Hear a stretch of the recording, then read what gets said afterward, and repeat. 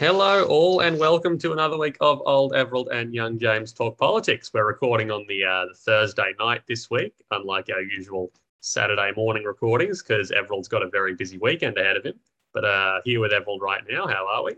Well, I'm real fine, James, and it's good to talk with you, and a bit of a rarity to talk on for us to talk on a Thursday night. But never mind, I'm actually going out to the little town of Linville where I did my 90th birthday walk. They've invited me back to having a festival out there, and they want me to talk about books. I'll mention that later because they're trying to get oldies to write books, and we might finish up with that a bit later on. But the news of the week seems to be that Dan Andrews, the problem Dan Andrews has with the legislation he tried to put through for more powers, the pandemic and Perrottet pulling his now. You start the conversation. What do you make of that? I mean, I'm sort of torn on it because neither of us here are very big fans of power concentrating in one man's hands too much. But on the flip side, we've also talked about conversely on this show how COVID's going to be here to stay for a while. There may be other pandemics around the corner, and we need to be prepared for these sort of things. And I think one thing that COVID exposed, at least in state and federal governments, in every state and again federally, is that we were sort of woefully underprepared legislation-wise for a pandemic. In the first couple of months of the pandemic, it was whose responsibility is this? Whose responsibility is that? What sort of powers can we use? I suppose as the pandemic continued on, the federal government kept deflecting responsibility. But at the start, there was definitely a lot of uncertainty about sort of who, what, where, when, why, how about this thing, how it's going to play out. So though I understand concerns, but proper researched, militated concerns, the concerns of people like legal groups and human rights groups, not the concerns of crazies on the street. We'll talk about them later. But I understand the very valid concerns of legal groups and human rights groups as to the power concentrating in the hands of premiers. But we certainly do need some sort of legislative mechanism to address pandemics because, again, as we saw at the start of COVID, we were woefully underprepared. And so if and when another pandemic comes or another major event comes, we do have to have some way we can get on the front foot. Well, we certainly do. And I think in some earlier programs of my podcast, I mentioned the fact that the Australian Constitution fails to address the issue of how we handle a national crisis. And we wound up the way we are now because health, the Constitution says, health is a province of the states and quarantine is the province of the federal government because it can control the borders. And that's all that it says. And so when there is a medical crisis, which COVID has been, the Constitution leaves all the power with the states. And that meant there was no real coordination of it. They set up a national cabinet, but it had no teeth and it depended on goodwill all around and they seem to abuse one another mightily. Now, I believe we've got to have a referendum that adds to the Constitution the way in which a national crisis authority can be called into being by the Governor General on the advice of the Prime Minister and the states to handle a crisis, and that authority has power, not just goodwill powering around a table. They've got power to command the resources of the nation. And I think, that's got to happen. Otherwise, we'll continue to have this. Now, there's two sides of it. There's one giving a national crisis power. And if that happened, you wouldn't have to close state borders because all they can do is they can declare hotspots all over the country without closing the borders down. And they put all the resources of the nation into those hotspots, not just the particular state's resources. Yeah, and so I think that, that there's that, but then there's the other side. If people defy the National Crisis Authority, what power should it have to put people in jail, fine them, what have you? Does that go into the Constitution, or do we have uniform legislation put across Australia to say if you defy the National Crisis Authority, each state can put you in jail or whatever? Now, how do you see that? Oh, that's a very rough question. I mean, it depends really on what the sort of disobedience you're talking about is. Like, I'm a big, very against carceral sentences and very against fines. So it's a very woolly problem. I think I've talked about before how one of the best things Victoria did, or so I'm told, in their second lockdown was rather than having police on street corners handing out fines, they had health officials on street corners handing out masks for mask compliance. So I definitely think a national crisis authority in that regard would be able to, with its resources, hopefully be able to do a lot more things like that, i.e. if people were disobeying something like a mask mandate, or if people were trying to disobey things like in, say, a flood, an evacuation mandate, you'd only resort to sort of a jail or a fine system in the absolute worst of circumstances. And you'd be looking more to promote those healthy, well, not healthy being the wrong word, but those positive behaviours in a crisis situation, whether that be mask wearing, evacuation, etc.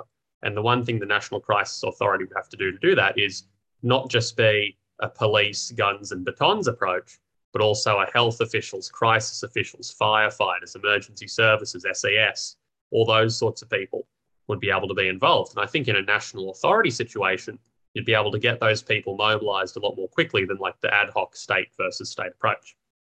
Well, that's true. And if the National Crisis Authority has specifically states in the Constitution that they can command resources from state governments, local governments, Quangos, whatever, they've got the power to do things that at the moment have to be, done by goodwill, and that needs to be spelled out. But as you say, we need to have some sort of system that encourages people to do things more so than penalises them for not doing things.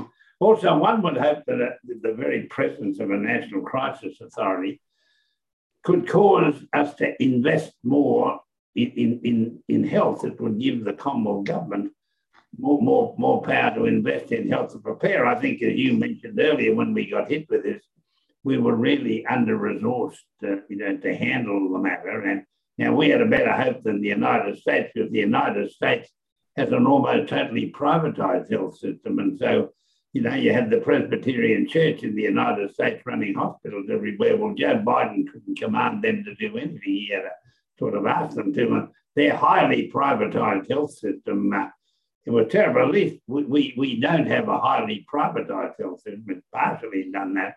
But we've really shown that we're underinvested in health. And one of the things that when this calms down is the states and the feds, with or without a crisis authority, got to say, what do we have to do to get prepared, for this to happen in the future?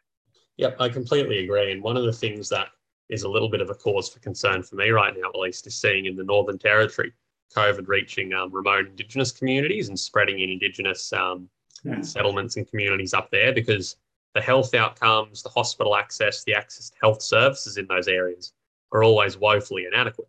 Now, in a National Crisis Authority scenario, it wouldn't just be the Northern Territory health system those people could lean on in the event of a crisis like this, but also the federal crisis authority that can go in and boost and bolster the resources that the Northern Territory itself simply could not muster. Now, not to mention the other thing that a National Crisis Authority could do, given its summer very, very shortly, just a little addendum, because as someone who's lived in the Blue Mountains, I don't anymore, moved last week, but as someone who has lived a lot in the Blue Mountains, I'd just like to take a quick detour and say the other cool and good thing a National Crisis Authority could do would be have a federal bushfire fighting helicopter fleet, which is another thing we are woefully underprepared for in this country. The word crisis can be determined whether it's a pandemic, it's a fire, it's a flood, it's a drought, and that can be it can be brought into to do that one way or another. But coming back to the situation we have now, Dan Andrews, who's got these current legislation about lockdowns, I think runs out in the middle of December, and he decided he'd not extend that, but bring in a more permanent thing that gave him more power. And it really worried me, the power that he tried to take onto himself. I've been a pretty consistent supporter of Dan Andrews handling a difficult situation in Victoria, the difficult one, the worst in Australia. All of a sudden he wanted more power. And I have a theory that when you give people power in any situation, they're always reluctant to give it up. At the moment, we've got prime ministers, premiers, health ministers, health officers who've had enormous power. They've had more power than I've ever seen in my life in 90 years. They have more power. And I believe they get to a point subconsciously, I don't know that they that they're reluctant to give up these powers, and they dream that if they've got more powers, they can do a good job. And I think they can end up getting a bit power drunk. Now, as to how we overcome that is another matter. How do you see it? What you've just said reminds me of sort of a thing I've read in a book about behavioral economics called the endowment effect.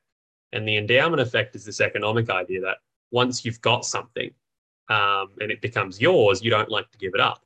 So you could get someone and you could give them, I could give you a coffee and me a tea, right? A cup of tea. And you could offer me to trade and I'd say, no, I want my cup of tea because it's my cup of tea. But if at the start you gave me the cup of coffee and you the cup of tea and tried to trade it, I'd be like, no, I want the cup of coffee because it's mine. And because I've developed the attachment to my cup of coffee. And it's the same sort of thing with these powers. Once the premiers have them, once Dan Andrews has his pandemic powers, once Dom Perrottet has his pandemic powers, it's like, these are mine now. I don't want to give them up. Yes, I didn't have them before COVID, but now I've got them. They're mine, and I don't want to give them away. I want to keep them. And it's the sort of thing where, if you'd ask Dan Andrews before the pandemic, before he had all these powers, do you think giving these powers to a premier would be a good idea? He'd probably say no. But now he's got them all. And it's the same deal with Perrottet. Well, I got into trouble on Twitter when Dan Andrews brought this legislation out. I said that the last time I saw a fellow wanting all his sorts of powers was with Adolf Hitler. Now, people claim that I said he was Adolf Hitler. I didn't. I said the last time I saw this, because every time Hitler in Germany asked the German parliament for more, he said there was a national emergency. This was essential in the national, and so he got more and more power to get rid of Jews and gypsies and close down businesses and confiscate property in the national interest. And he kept saying it was essential, and people said, "Oh well, it's essential," and that's what Dan Andrews was saying. He had to have these powers. Now, I certainly disassociate. I don't think he's anything like Hitler. All I was saying was he was making almost the same statements that Hitler made. Now, Hitler had a bloodthirsty reason for saying it, Dan doesn't. But nevertheless, this business that we've got to do it because there's an emergency is a very dangerous business, isn't it? I see what you mean. I can see how people took what you said like the wrong way, because anytime even a loose Hitler comparison is drawn, it's obviously a very murky water to wade through. But I think that the greater point at play here is that while Dan Andrews doesn't necessarily have any malice in wanting to keep the powers around, the next premier who comes in and asks for more powers under a similar mandate may not be as good-hearted as Dan Andrews in asking for the powers. I mean, you look at the Victorian Liberal Party, Dan Andrews' opposition, and up until I think 2 months ago, they wanted to bring back gay conversion therapy as part of their policy platform. Now, they wanted to return that power to the state. Now, I'm not trying to draw any comparison between the Victorian Liberals and a dictatorship either, but as soon as you associate that power grab mentality with people who aren't as good faith in the exercise of their powers, that's when it starts to become worrying. So whether it's a huge problem in and of itself that Dan Andrews is getting these powers is one thing, but the precedent it sets for successive premiers to do the same thing under the cover of a national emergency is, I think, the worry. Well, it is. Now, it's very interesting the way this has unfolded. Opposition grew. When I first raised it, the opposition was reasonably to that, and it just grew and grew in various ways. And then, unfortunately, some bad elements get into it as soon as you start the debate, and people started marching and doing dreadful things. As you know, I'm a non-marcher, but now it's reached a point of opposition where Dan Andrews has delayed the debate, I think, and we're not exactly sure what happened. But what's interesting is that Perrottet was trying to do the same thing in New South Wales, and he got the message that he better pull his legislation because he's watching what happened in Victoria. And that's quite interesting. And again, I think this gets back, if you have a National Crisis Authority, which the Constitution gives powers, then you have an addendum that says these are the way they exercise those powers, and it's all laid in the Constitution. Nobody can saying that somebody's grabbing at laws because you've covered it all, in the Constitution. And so it comes down to the fact that we're not geared as a nation to handle this at all. And so we have these anomalies where McGowan in Western Australia is not going to open his border till the end of January, and yet New South Wales and Victoria are running around them now. And so there's great, and Anastasia is a bit slower than the other states in doing it in Queensland. I don't say she's slow, but she's delaying it a bit more. And so I think we've got this situation where people are vastly confused as to what they're able to do crossing borders and getting home. You've got to read the fine print real hard before you know what to do. So it all comes down to the fact that we have not been prepared for this thing, and we better be prepared for this thing. No, I completely agree. I think that's a pretty good sentiment. I think that this decentralized approach, I think the confusion is at the heart of it. But moving on to something a bit more harrowing now, we moving on from that to a similar related note, seeing these marches in the streets of Melbourne in relation to Dan Andrews' proposed legislation. We've seen people walking with gallows, chanting, hang Dan Andrews, hang Dan Andrews. Mark McGowan in WA has had to close his electoral office because of violence threats, death threats, rape threats to himself and his staffers. At the marches in Melbourne, we saw Craig Kelly there, we saw Peter Credlin there, we saw Victorian State MP Bernie Finn there, all stoking these flames of hate, of evil, of something that borders on fascism. It's these anti-vaccine elements. And this is one of the problems you face. I got involved in this debate.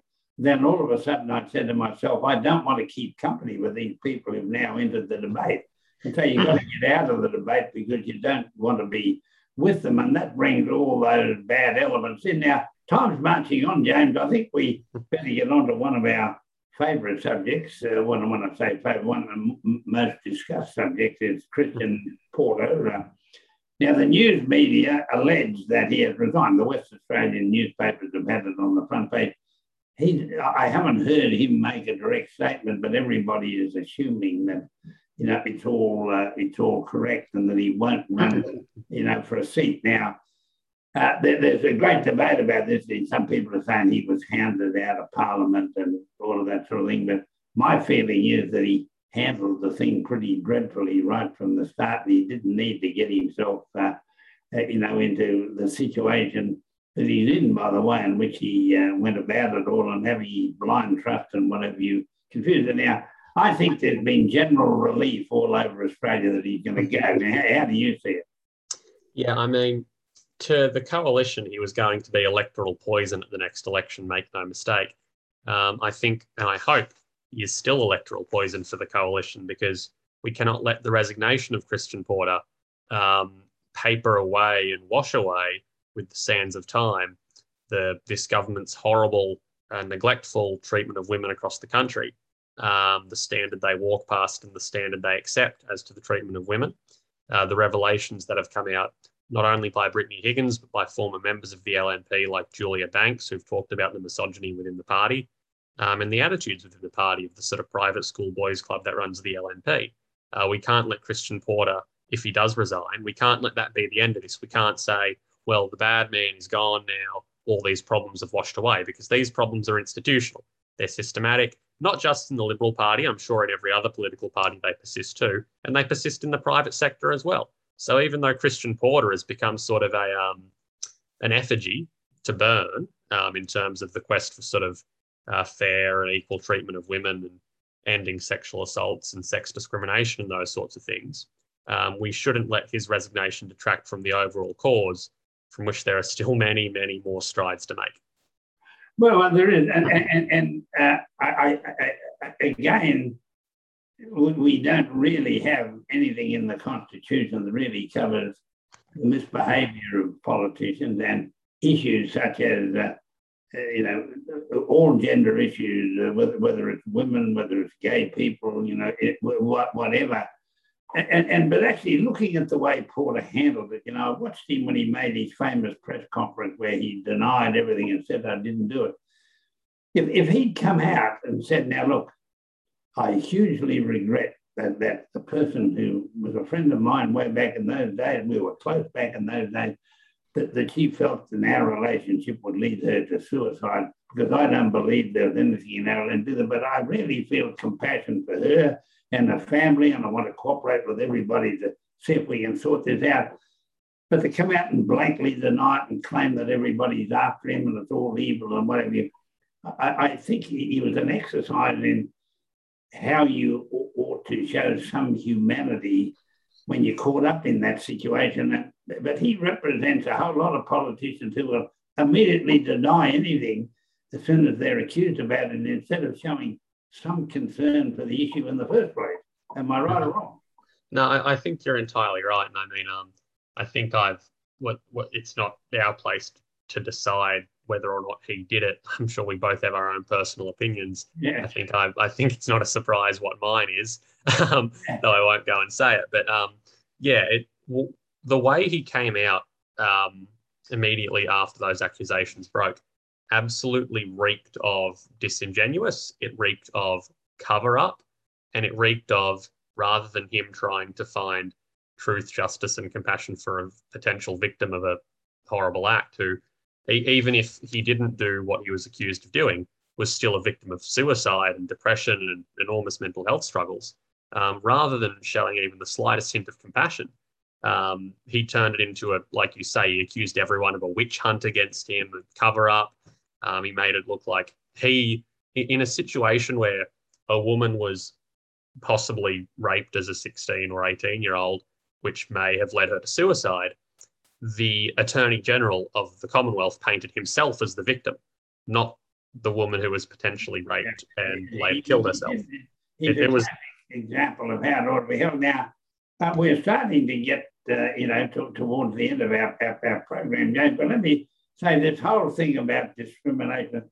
We've got the Religious Discrimination Act now before the Parliament, or about to come, revived again after several goes. Now, we haven't got time to discuss it this week, but I hope we can discuss it next week, because I've never been, I've been an active and high-profile church person all my life. I've never been persecuted, and so I can't understand, this point. But I'd like to discuss next week whether we've got in Australia religious persecution, or whether there are people who really want religious privileges as what they're other that an atheist can't get, or whatever. And so I think we should have that high on the agenda, because that bill as it stands, I think, is quite revolting. And that, we can get into that next week. I mean, were you surprised when they brought it up again? Look, it doesn't surprise me that they keep trying to bring it back from the tomb 3 days after it perishes. I mean, like Scott Morrison has leaned very, very far into sort of those American-style culture wars. Like in America all the time now, you're seeing this narrative that the real victims of racism and persecution are like the white Christian males, rather than your traditional victims of persecution, such as, Muslims, the LGBTQ community, etc. And Morrison's leaned into that too a bit with his religious discrimination bill, pushing that narrative subtly that, we're in a society now where Christians are the ones who need protection from the evil forces that be exterior. Now, I think that's bunk. I'm the Christian myself, and I have never once felt persecuted for my faith.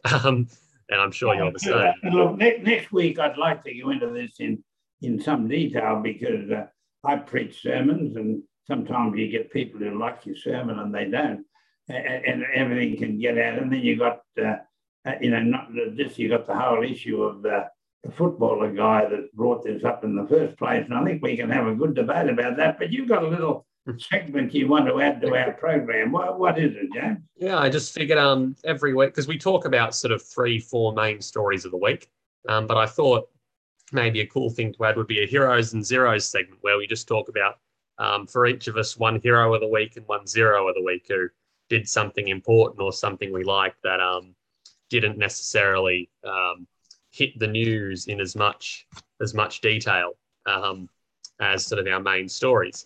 So I'm plucking two from the US this week. My hero is pop singer Taylor Swift, a personal favorite of mine, for re-releasing her album Red.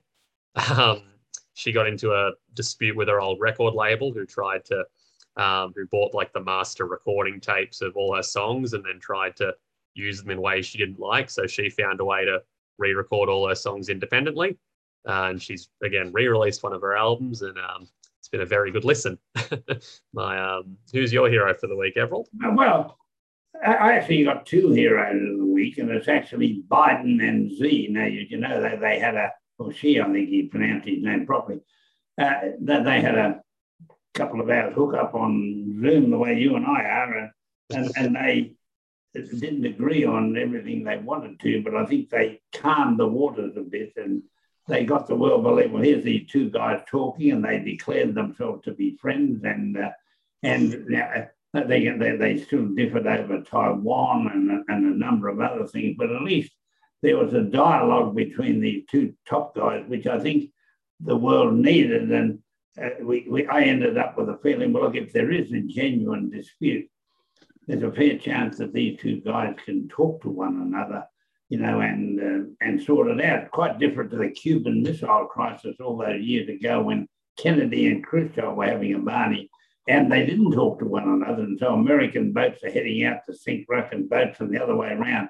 And luckily, and Khrushchev was never given proper thing. That Khrushchev was smart enough to turn his boats around.